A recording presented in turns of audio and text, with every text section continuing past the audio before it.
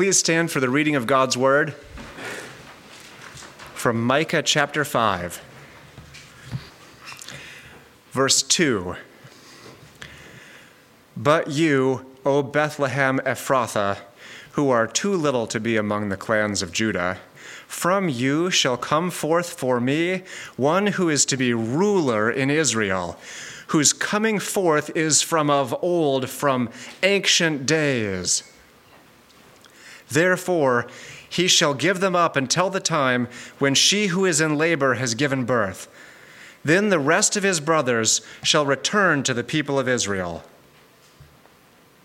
And he shall stand and shepherd his flock in the strength of the Lord, in the majesty of the name of the Lord his God, and they shall dwell secure. For now he shall be great to the ends of the earth, and he shall be their peace. This is the word of the Lord. Well, if you were here the last few weeks, we have been examining a few dangers that exist in the celebration of Christmas every year. Now, if you weren't here, you may be thinking that I'm talking about Christmas trees and their dubious origins or certain traditions, and I actually mean none of that. What I mean rather are the more real and more subtle dangers that exist in the celebration of Christmas when it is not done by the Spirit and with intention. The first danger that we saw 3 weeks ago was the danger of celebrating the trappings of the season, but failing to spend any time or any notice of anything special in Christ himself. This you could call the cultural trap. It is to be a part of a Christian culture in the West, or not in the West, but any Christian culture which celebrates the season of Christmas, and we get caught up in the wonderful joys of snow and lights and trees and gifts, but we miss the point. Culturally, you may have seen admonitions against this. Don't miss the reason for the season, as it's so often quipped. But the problem is this, that in that we fail to see the darkness of what our sin is, and our inability to do anything about our sin, and therefore the uniqueness of Christ is missed entirely. We love the celebration. We may even attend special church services. We may even give gifts, but we miss the centrality of the point of all of those things. Just like the Old Covenant was given by God to Israel to teach them about their need for Christ, Christmas is celebrated to remind us of things. It is the darkest time in the year on this hemisphere, and it was placed in that time for a reason. The church is saying something with the worldwide calendar and time, that God is doing something unique in the person of Jesus Christ, bringing about light where there was darkness. We saw 3 weeks ago that unlike the presents that we all give to each other, the gift of Christ by the Father to the world is the only gift which we actually need. If we do not have that gift, we have nothing. Without the coming of Jesus, as Matthew teaches, we have no remission of sins. The next danger that we saw was a settling into a humdrum familiarity. What I mean by this is half-hearted worship breeds a familiarity with the things of the faith, such that nothing is special anymore. Perhaps you remember Christmas as a child, and it was a wonderful, magical time, but now as you celebrate Christmas each year, it's lost its luster. The reason that this is because we've disconnected the preciousness of Christ at a objective level, and maybe we've got that, but we've missed the subjective level. What do I mean by that? We analyze the season. We don't miss the reason for the season, but the reason for the season is kept in an abstract notion. Yes, Christ is precious for sin in general. We recognize the fact that there is a need for Christ, theoretically, but it is not my need for Christ. We saw this last week when we looked at the time where the woman comes to Jesus and she breaks this alabaster jar, a very expensive ointment, and lavishly pours it upon his feet and weeps over him and kisses him.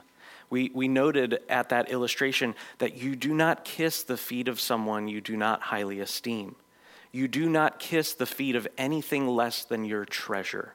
And the reason Christ is precious to this woman, as he says, is because she loves much because she has been forgiven much. In the humdrum familiarity of celebrating Christmas, we recognize a need, but not our need.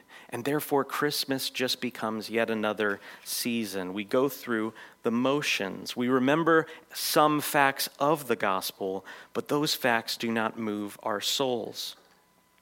The reason that the Father is giving the Son as a sacrifice for sin is precious is because without that sacrifice, I can never know who God is. I can't be known by God, and I cannot know him. And though we avoid those first two temptations, being trapped with being caught up in the trappings of the season and being settling into a familiarity and a just mundane celebration, another temptation remains. This temptation is often, you might think of it as the Thomas Kinkade temptation. If you don't know who Thomas Kinkade is, he's the guy or the company of people who produce those wonderful, picturesque cottages in the snow or the pastoral settings and paintings. It's the sort of notion of everything in Christmas just being pretty and nice and meek, and not understanding the deep significance of who we are coming to worship. As we see the shepherds and the magi arrive, we are caught up with the cuteness and the tenderness of baby Jesus, and we forget the significance of what's taking place before our eyes. In seeing the meekness and mildness of the Christ child, we may err by presuming him to be merely a sacrifice for sin, but not also God in the flesh, the King who we must lovingly obey. In this temptation, we love that Christ offers us salvation, but we do not wish for him to be our Lord. We see Christ as a gift to the world, but we do not see him as the ruler of the world. This is a persistent temptation in celebrating Christmas half-heartedly. And yet these two aspects, Christ's person and work, the work that he does in atoning for sin, and his person, his reign, his rightful rulership, are directly connected in God's dealing with his people throughout the ages. As we're going to see in Micah's prophecy, Israel's sin, which Christ comes to atone for, is chiefly this, the refusal of God's righteous reign. You see, we cannot divorce Christ's lordship from salvation. Salvation is, we are being saved from, as we like to say in this church, we are being saved from being our own Lord. And understanding the history of the covenant people of God, we see it plain. It could be nothing other than this fact, that God is sending Jesus to fulfill his promises to be a righteous ruler, not just an atonement for sin. To attempt to divorce the cross of Christ from the crown of Christ is to miss the entire point of this season. Something which, if you ever get a moment of reflection when you look at the parament for both the season of Advent and Lent, it is put there as a reason. The crown of Christ and the cross of Christ go together. These two aspects of Christ's work are what Micah is describing in his wonderful promise of a gracious work of God. Micah prophesies concerning the coming of a shepherd king, someone who is going to pay for sin, but also come to be the ruler of God's flock. To that end, I want to look at 5 ideas, 4 from Micah's passage, and then a fifth in understanding how we are to be the sheep of Christ's pasture. First, I want to look at Micah's anointing for rebuke. That Micah was not a self-directed prophet. He was not on a mission of righteousness, which he was his own commissioner, but rather that God bestowed his spirit upon Micah to rebuke God's people. Then I want to look at the context of Micah's letter, that as he's writing his prophecy, he inserts out of nowhere, seemingly, an amazing series of promises. Promises that the sins of Israel do not justify or even tolerate. I want to look at the graciousness of God as Micah says that God is going to give his people up until this ruler comes. And I want to look at how that actually is not a problem. It may sound strange to our ears, but it was right for God to do that. Then I want to examine how Christ himself fulfills Micah's prophecy in his own life, death, and especially in his teachings as he explains to his people who he is as the shepherding ruler. And then finally, as I mentioned, I want to examine what it means for us as God's people to love the reign of the shepherd king. I want to start all the way at the beginning of the history of Micah's prophetic ministry. Micah prophesied during a time of the final kings of Judah before the Syrian invasions take place. For those of you who are weak on your Old Testament history like I am, we often miss the point that the Babylonian captivity, when they were taken away, is not the only thing that God did. Before that, there was an invasion of the land. The Syrians came in, and then God was demonstrating his wisdom in the Syrian king bites off a little bit more than he can chew, and he then attacks Babylon and is destroyed.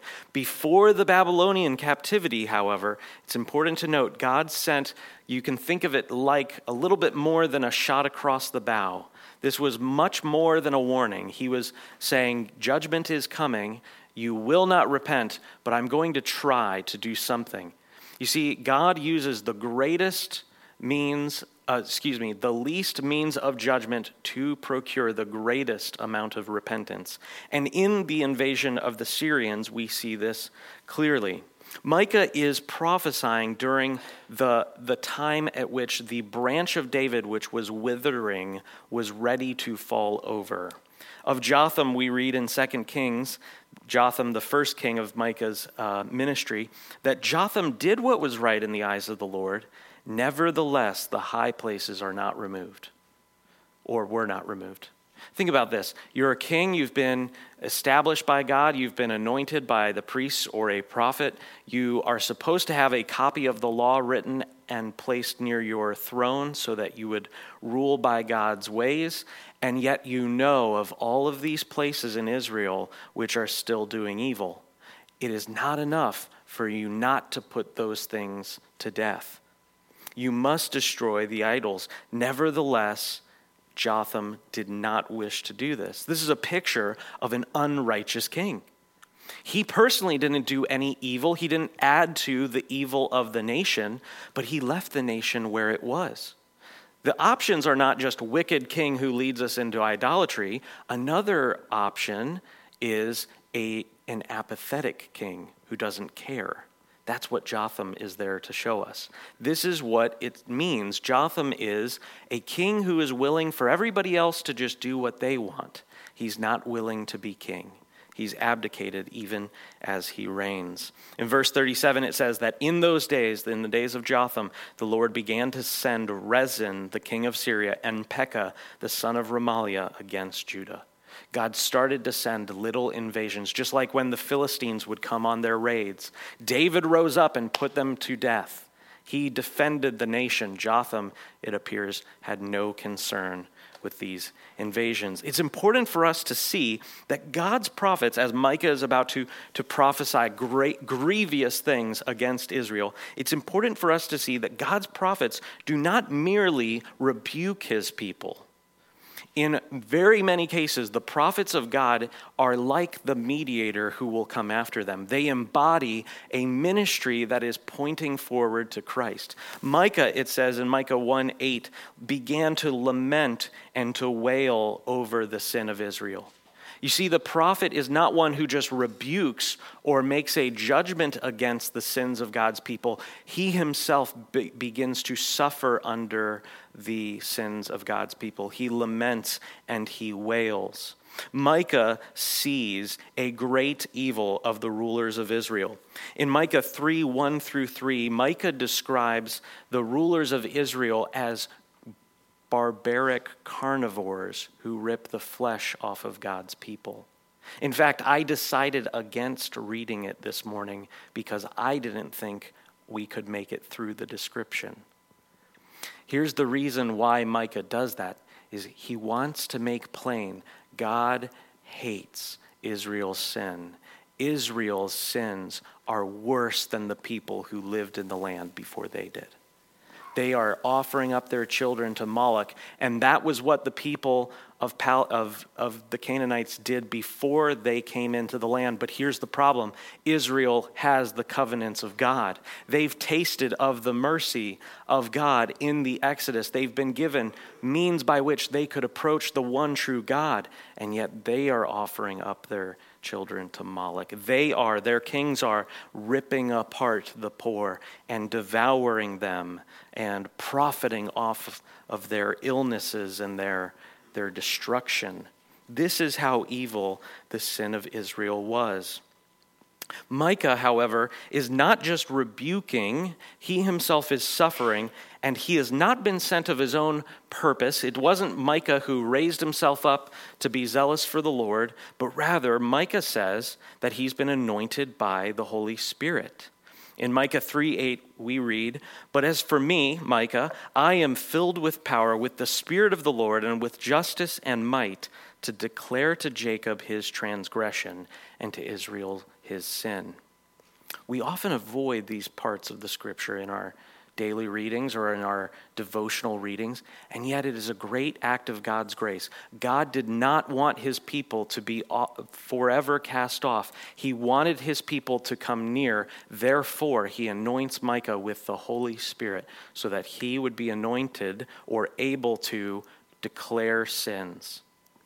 It's an amazing thing, this task that Micah's been given, because it immediately puts him at odds with those who are of the flesh in Israel, and yet at the same time he can do nothing to remove their sins.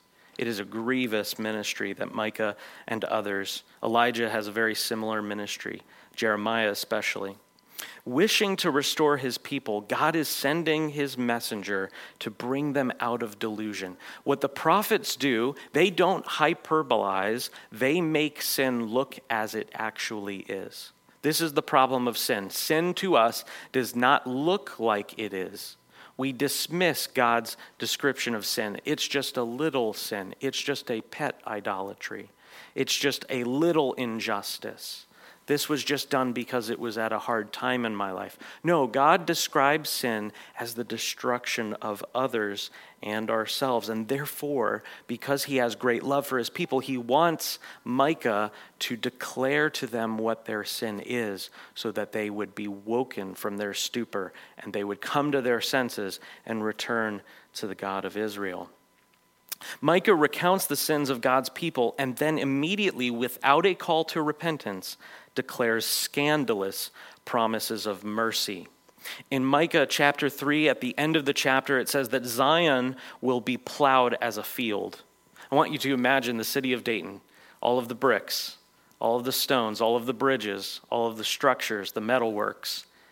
I want you to imagine the great effort that it would take to remove those and to turn it into farmland. Zion shall be plowed as a field, and Jerusalem will become a heap of ruins.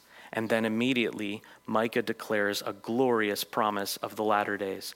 It is an important fact of reading the Bible to understand that the chapter breaks are not supposed to be a pause, normally.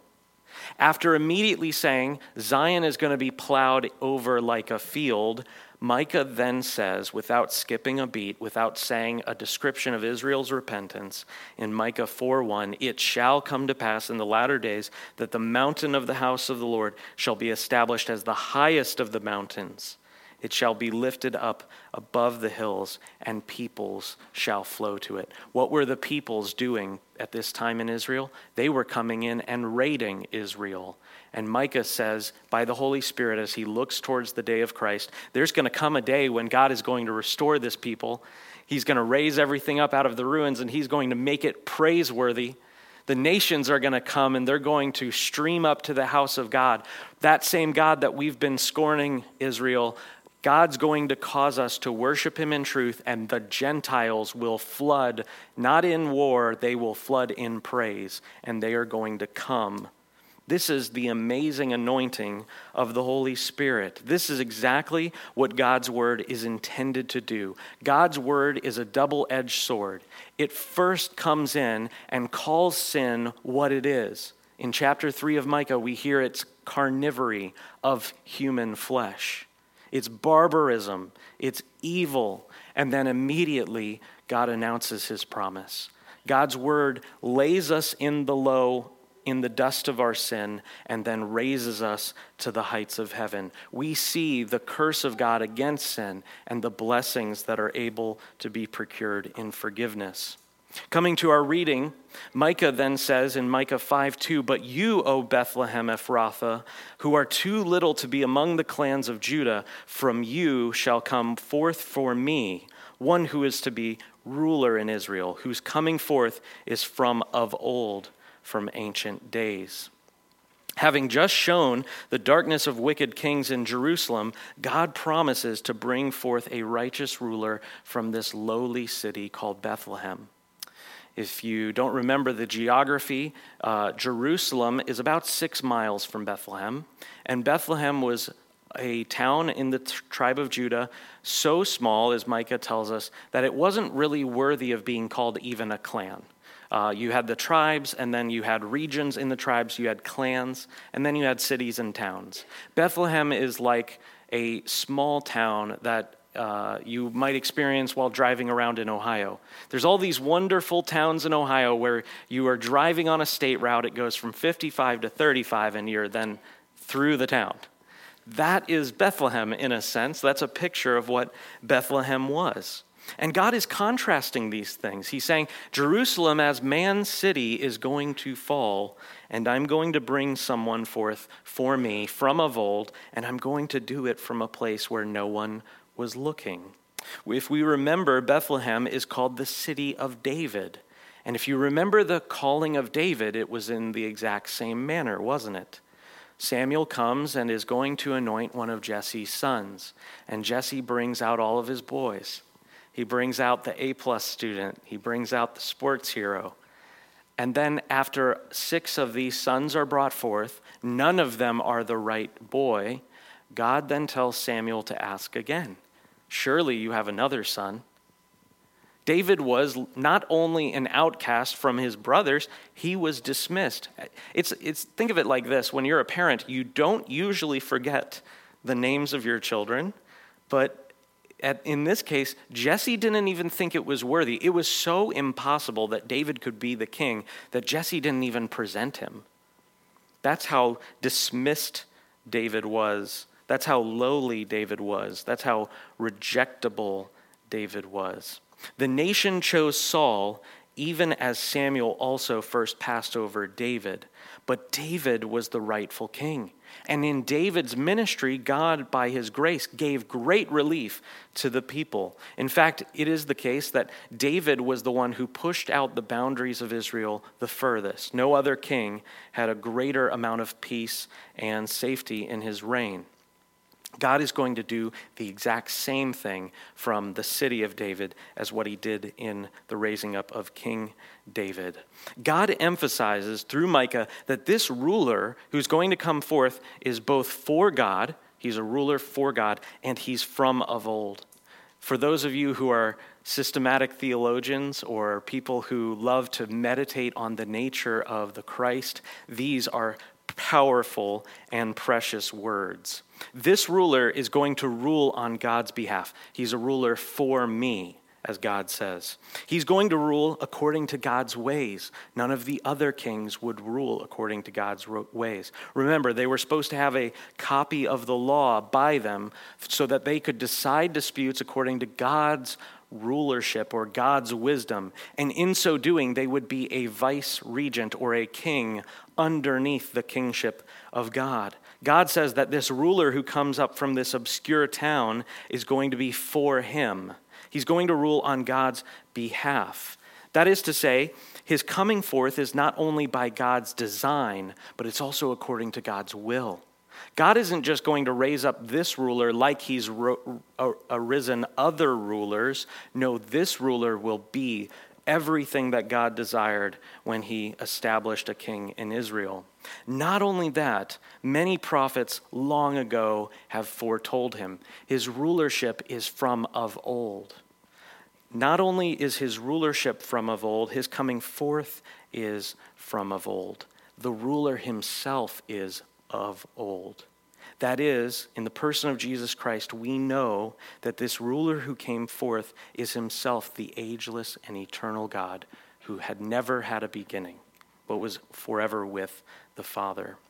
Throughout covenant history, God's people experienced a cycle of deliverance, blessing, sin, and then repentance. God called his people at first to himself by delivering them from their enemies. If you remember the time of Exodus, God delivers Israel out of the Exodus by his own power and his own mercy, wanting to teach them about his nature. Being a gracious God, God then poured extravagant blessings upon his people. When Israel finally enters into the land, the blessings overwhelm them. God is not only a powerful God and a merciful God pulling his people out. He's not only a gracious God, he also is a patient God. As the people became complacent in their gifts, they then went off and served other gods. They forgot who Yahweh was. They dismissed what he had done in the past. God graciously allowed them to be tested and to turn aside to other gods for this purpose, that they would know their sin for what it is, and that they would know their need for him to procure an everlasting change or a permanent change of who they were as his people. When God's people had suffered from a time, God then softened their hearts, caused them to cry out to him, and then sent another deliverer, prophet, or judge. If you remember God's covenant history as it's encapsulated in the Old Testament, this cycle happens over and over and over again. But this cycle of judgment, sin, judgment, and repentance has now been proved by repetition. There is a sort of argument in classical, logic and proving things called the argument by ad nauseum. It's an argument by which we say that it will never be anything other than this because we've repeated the experiment enough times that it doesn't need to be done again. And God himself was never in need of convincing whether his people would believe or not. As Jesus himself says in the Gospel of John, he knew what was in every man. God knows his people will not stay near to him. Why did he allow this cycle to take place? To teach his people that. You see, as soon as God puts trials before his people, they constantly are boasting in their ability to do the law and their ability to worship God in truth and in purity. But now, at the time of Micah, the people of Israel know. They know that they will never stay close to the Lord. And therefore, Micah says that God is going to go ahead and give them up until the ruler comes. Why is this grace? We read in verse 3, therefore he, God, shall give them up, Israel, until the time when she who is in labor has given birth. Then the rest of his brothers shall return to the people of Israel. It's a very perplexing passage unless we understand this. God was unwilling to let his people remain in the delusion that they could keep the law and that they could come to God on their own and that they could remain faithful even as they are turning to other gods. God here announces that he's no longer going to speak in any way that could be missed.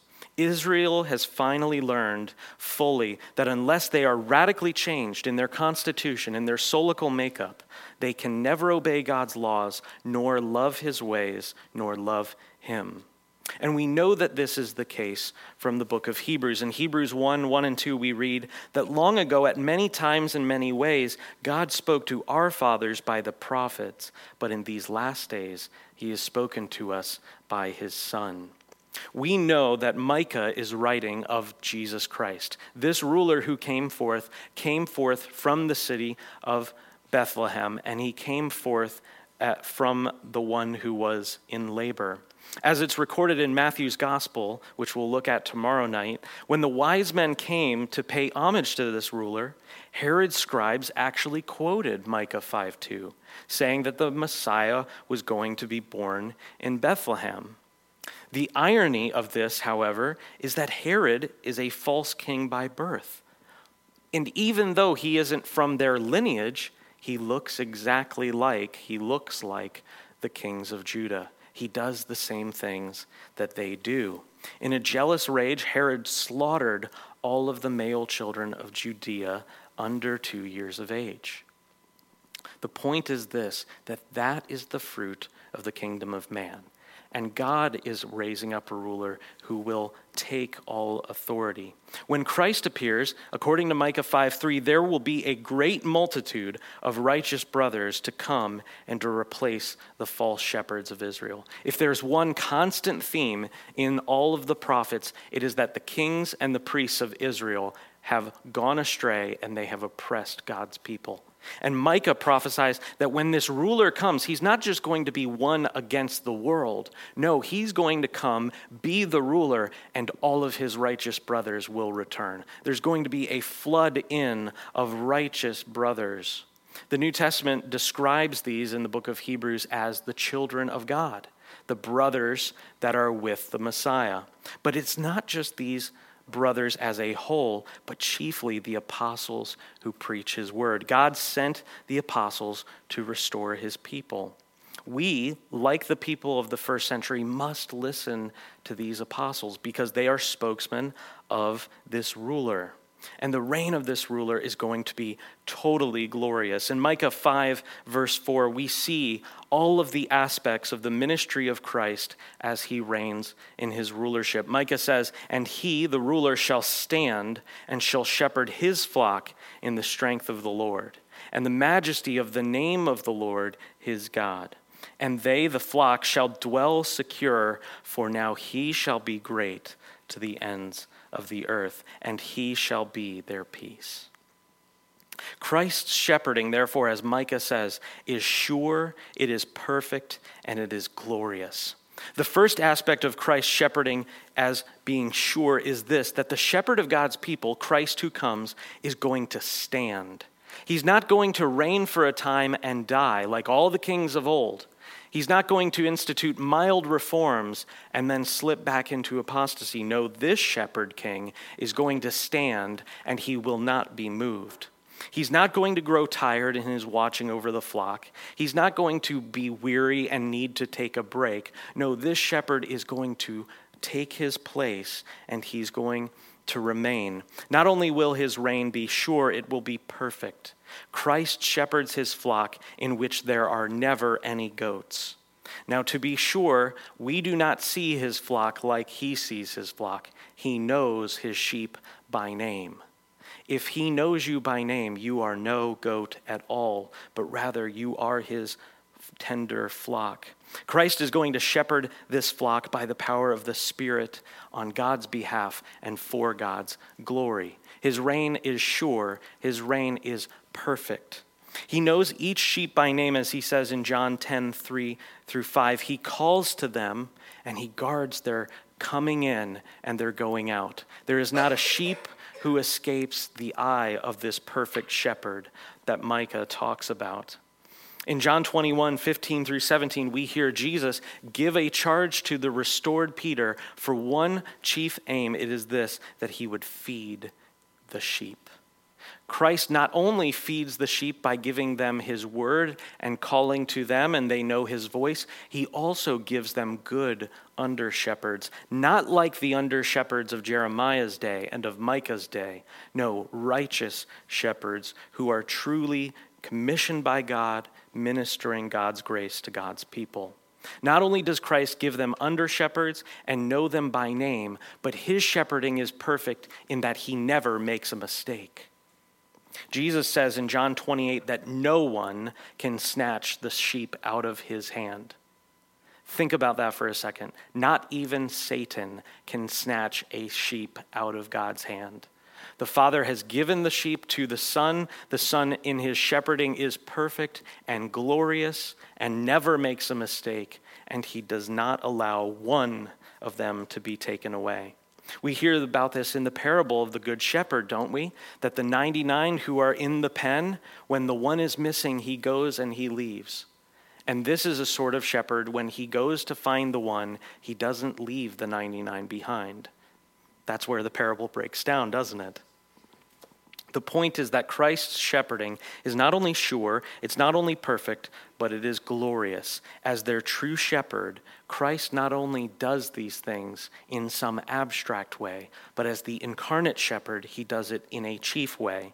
In John 10 and 11, we hear that Christ is going to shepherd his people by laying down his life. That as the wolf is coming against the flock, he steps between the wolf and the flock, and he puts himself in the danger. He is a true shepherd, not just a mystical shepherd, and that is what we see in the incarnation. He is glorious in John's gospel, chiefly when he goes to the cross. His shepherding is glorious because he does it at a cost to his own life, testifying of his obedience to the Father and the worth of the flock. Seeing how great a shepherd we have in Christ, we must therefore remember the aim of his incarnation, crucifixion, and resurrection. That is our sanctification. Now, this may seem like we're far afield from the purpose of Advent or the purpose of Christmas, but brothers and sisters, it is not. This is the chief aim of Christ's coming. In 1 Peter 2, we read, "He himself, Christ, bore our sins in his body on the tree, that we might die to sin and live to righteousness. By his wounds you have been healed. For you were straying like sheep, but now you have returned to the shepherd and overseer of your souls." Though in his coming the Christ child appears to be meek and mild, he is the only King and Lord. I want you to think about what we see when we imagine what took place in that manger. This is a small baby. Babies, if you don't know, they don't speak anything intelligible. They just make noise. Those noises are often not pleasant. But I want you to think about this. This is the eternal God who's taken on flesh. I want you to imagine that as he entered the womb, the Christ who made man became a man. It says in John chapter 1 that outside of the Word of God, Christ, nothing has come into being which has come into being. What that means is that Christ himself was not just mystically present in the creation, but rather he was the agent through whom the Father and the Spirit worked in the creation. That is, the Father and the Spirit and the Son were co-partners in the singular work of creation. So he who made and fashioned man became a man. In Philippians 2, we hear that the one who was in glorious splendor, celebrated by angels, seen by the prophets of old, emptied himself of his glory by taking the form of a servant, being born in the likeness of men. When we see in Ezekiel chapters 1 through 3, the man who is sitting on the throne, who has fire and lightning around his throne, he then comes and is there in that manger.